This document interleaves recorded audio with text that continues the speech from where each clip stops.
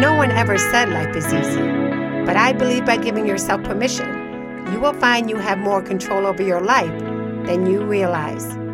I'm Julie. I hope you will join me by taking responsibility for yourself, by only controlling the things you can and letting go of the things that you can't. By doing this, you will have discovered the secret to having happy, healthy, and more fulfilling relationships.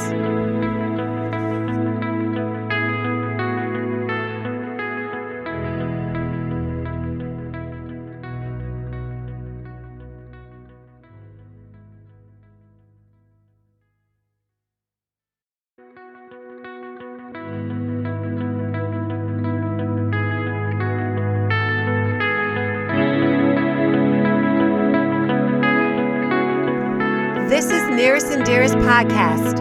I'm Julie Rogers. You are listening to Episode 4, Divorce Mode. I just looked up the main reasons why people get divorced. What did we ever do before Google came along? So here are the top 5 most common reasons for divorce. Number 1, infidelity. Cheating on your spouse not only breaks a vow, it breaks the trust in a relationship. Number 2, lack of intimacy. Physical intimacy is important in any romantic relationship, but it is essential to the growth of a long-term relationship. Number 3, communication. Problems can arise if couples can't find a way to connect with each other in order to communicate in a healthy way. Number 4, money. For richer, for poorer.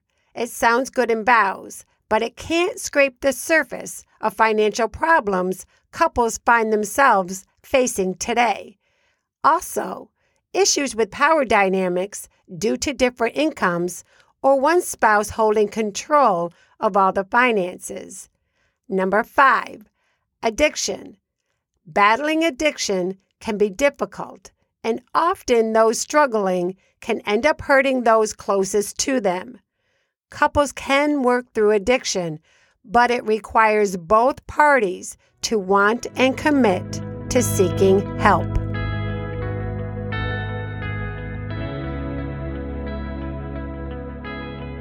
According to the American Psychological Association, 40 to 50% of marriages in the U.S.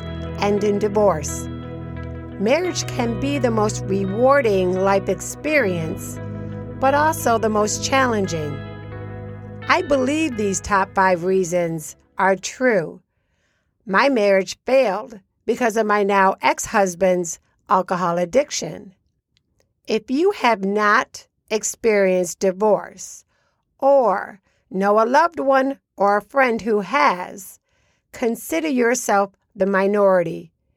I don't have to Google to find out the numbers about how many families have survived divorce to know there are a lot of us. My parents divorced when I was around 10, and I divorced my ex-husband when I was 40. Well, the actual divorce papers were filed in court in 2014, so I was 48. More on that later. The main truth I want to tell you is you will survive. Your children will survive. It's not easy. There's so many emotions, financial changes, fearing the unknown, starting over, which includes dating, are very real and daunting challenges. My choices started with a huge decision to move back to northern New York. I say huge because I was still raising my 16-year-old son, Sean, and this decision was life-changing for him as well. For us, we were looking for a new beginning that provided family support. We wanted to start healing the pain that was hurting us, that resulted from Joe's alcoholism. I have a very close-knit family in New York. It was very comforting to me to have a closer connection with them again. I miss my mom and my siblings. Emotional support is the key to guiding us in making the best decisions. I'm not saying my family has always agreed with my own choices, but my family has always been there for me. I have 2 nephews who are around Sean's age. He was able to get closer to them and become friends, not just cousins. I knew it would be a bit of a challenge for Sean to start over in a new high school. He would be a sophomore that fall. Between his friendships with his cousins and new friendships he was forming, Sean settled into a new routine and continued to excel in his grades. I have a memory of our first apartment together. It was the first time for Sean and I to have our own place. I had bought a 6-pack of beer and I left it in the refrigerator. A few weeks went by. The beer was untouched. Sean asked, "Mom, why aren't you drinking any of that beer?" I said, "I will when I'm ready to have a beer or 2. I told him I wanted him to realize that beer can be in our home and not be consumed in a day. He wasn't used to seeing that. Any beer or alcohol that was kept in our house in Connecticut with his dad was drank in its entirety almost daily. I focused my time that first year after leaving Joe reflecting on my past. I started a journal. I knew I wanted to put myself out there again, dating and moving forward with a new life, a new direction. I had to subconsciously make a list about what a healthy, happy relationship looks like. This was easier said than done. I was 40 years old. I felt I was ready to date and focus on myself as a single woman. It's different for everyone dating after a divorce.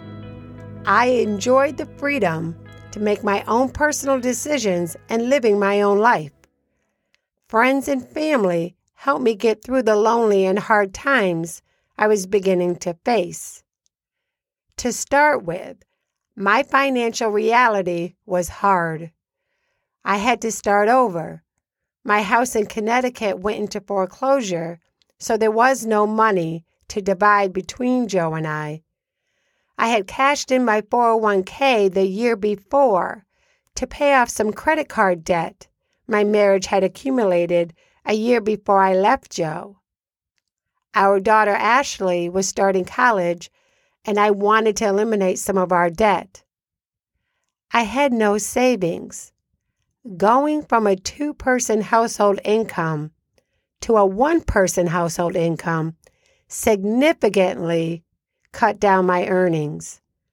There was no child support for my son.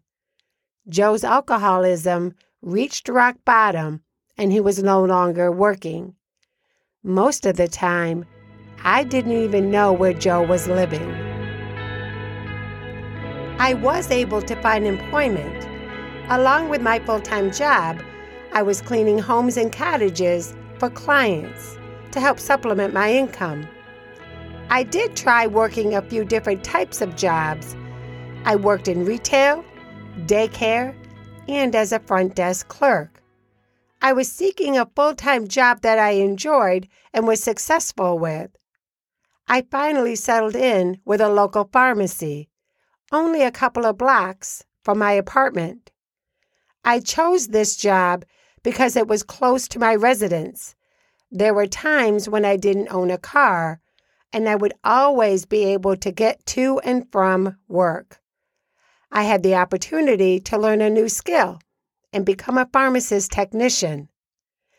Little did I know at this time, making this decision would ultimately put me in direct contact with my destiny. It would take from the summer of 2006 until the summer of 2012 until I found the love of my life. The days, weeks, months, and years between 06 through 12, there were hurdles, bumps, zigs and zags, along with the choices I was making. Most of them were happy and joyous moments. I made some mistakes, but I feel I learned from them. That's life, isn't it? Every day gives us a chance to embrace the new day with an open mind and heart. Of course, some days are harder than others. I am an optimistic person. Even when I've had to face the hardest moments in front of me, I always will try to see the positives. The positives are usually the ones we all take for granted. When you embrace those positives on a daily basis, and especially when the crap hits the fan, you will find some peace. It doesn't matter what my positives are. I know them, and I am grateful for them. You can do the same. Hold on to whatever you are grateful for. It is true gratitude that has helped me navigate through my life's journey. I never did finish the journal I started in the summer of 2006. I was busy living in the present. If writing down your feelings and challenges helps you with clarity, then you should do it. If you are looking for a new direction, whether it's a new relationship, job, or hobby, then start making an effort to visualize it and do the necessary work to make it happen. Nothing of value comes from not working hard to achieve it. It's just the truth. I believe we all have self-doubts about what we are capable of accomplishing. The difference in self-doubt and still moving forward, or letting self-doubt be the excuse for obtaining your full potential, is your choice. When I left Connecticut and my 20-year marriage behind me, I did not have any idea what my future was going to be.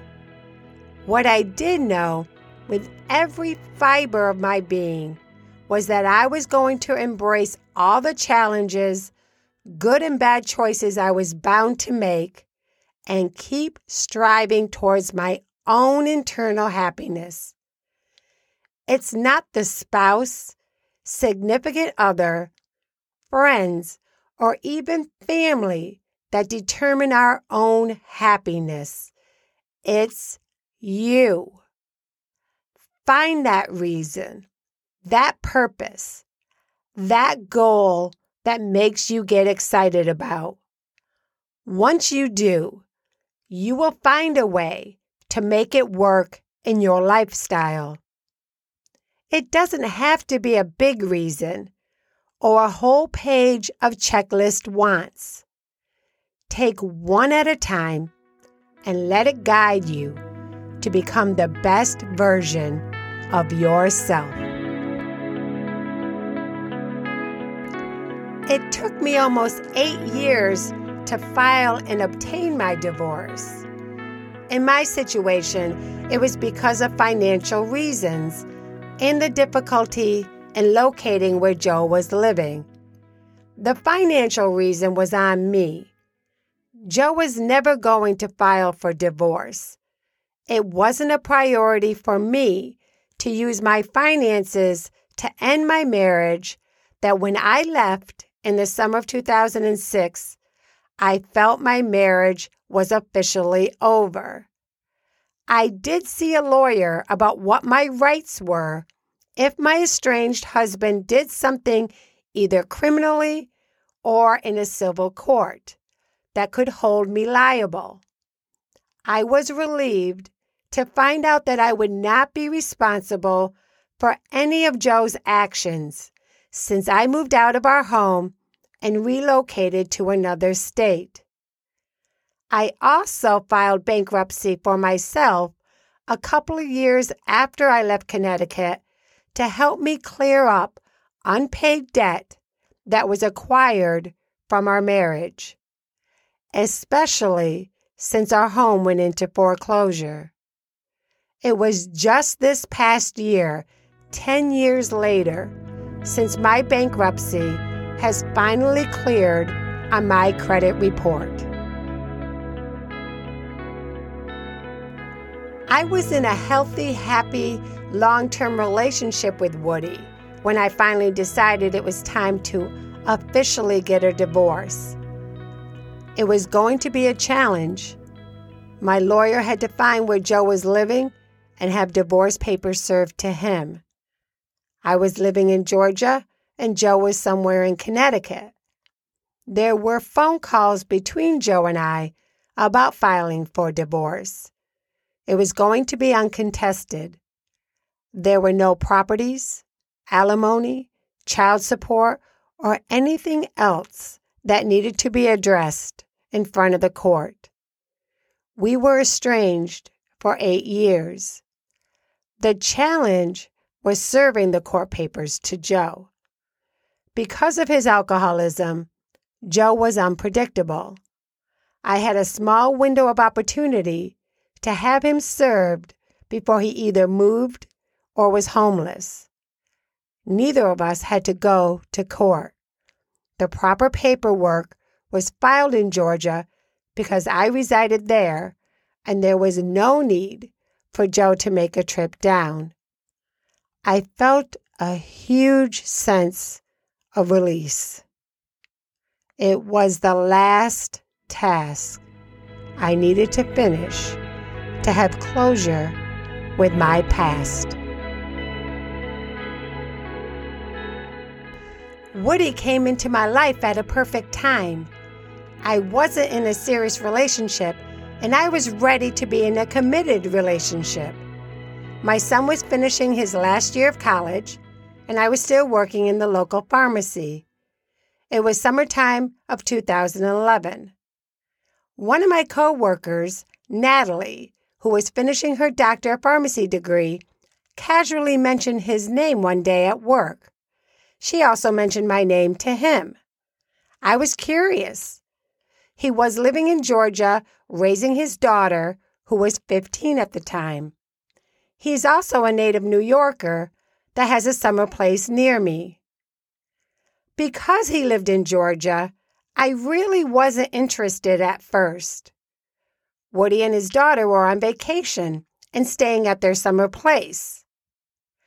We actually didn't meet in person until the following June of 2012. I believe in meant-to-be moments. I also believe in fate. Woody and I became friends through social media at the end of summer of 2011. It was a chance for both of us to kind of check each other out. Because neither of us were in a committed relationship, we were just casually dating other people. I knew he would be coming back north the following summer of 2012. We both felt we should meet in person.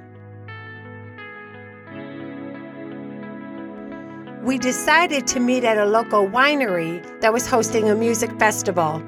We had an immediate connection. We continued to see each other for the next 3 weeks that he was in New York. I met his daughter, and he met my son, and actually a lot of my family that summer. It was hard for me to say goodbye. He told me we would see each other again. I knew he was a good man. I had to make some more decisions that helped me decide what my future holds for me. Coming up on my next episode 5, Blending My Family Part 1, I want to share with you how blending families is hard work. It takes a lot of time and effort. My dad remarried when I was around 11. I remember getting a phone call from him letting us know he just married his girlfriend. He wanted to pick us up for a reception. I remember being upset and hurt that he didn't include us in the ceremony. I chose not to go to the reception. I stayed home. As an adult now, I feel it was a glimpse into the future of how disconnected I felt from my dad.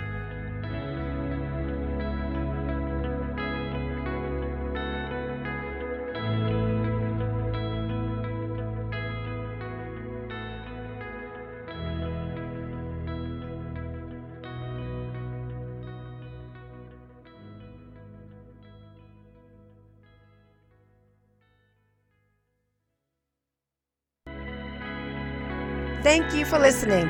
Please check out my website, Nearest and Dearest Podcast. There you will find episode notes and links.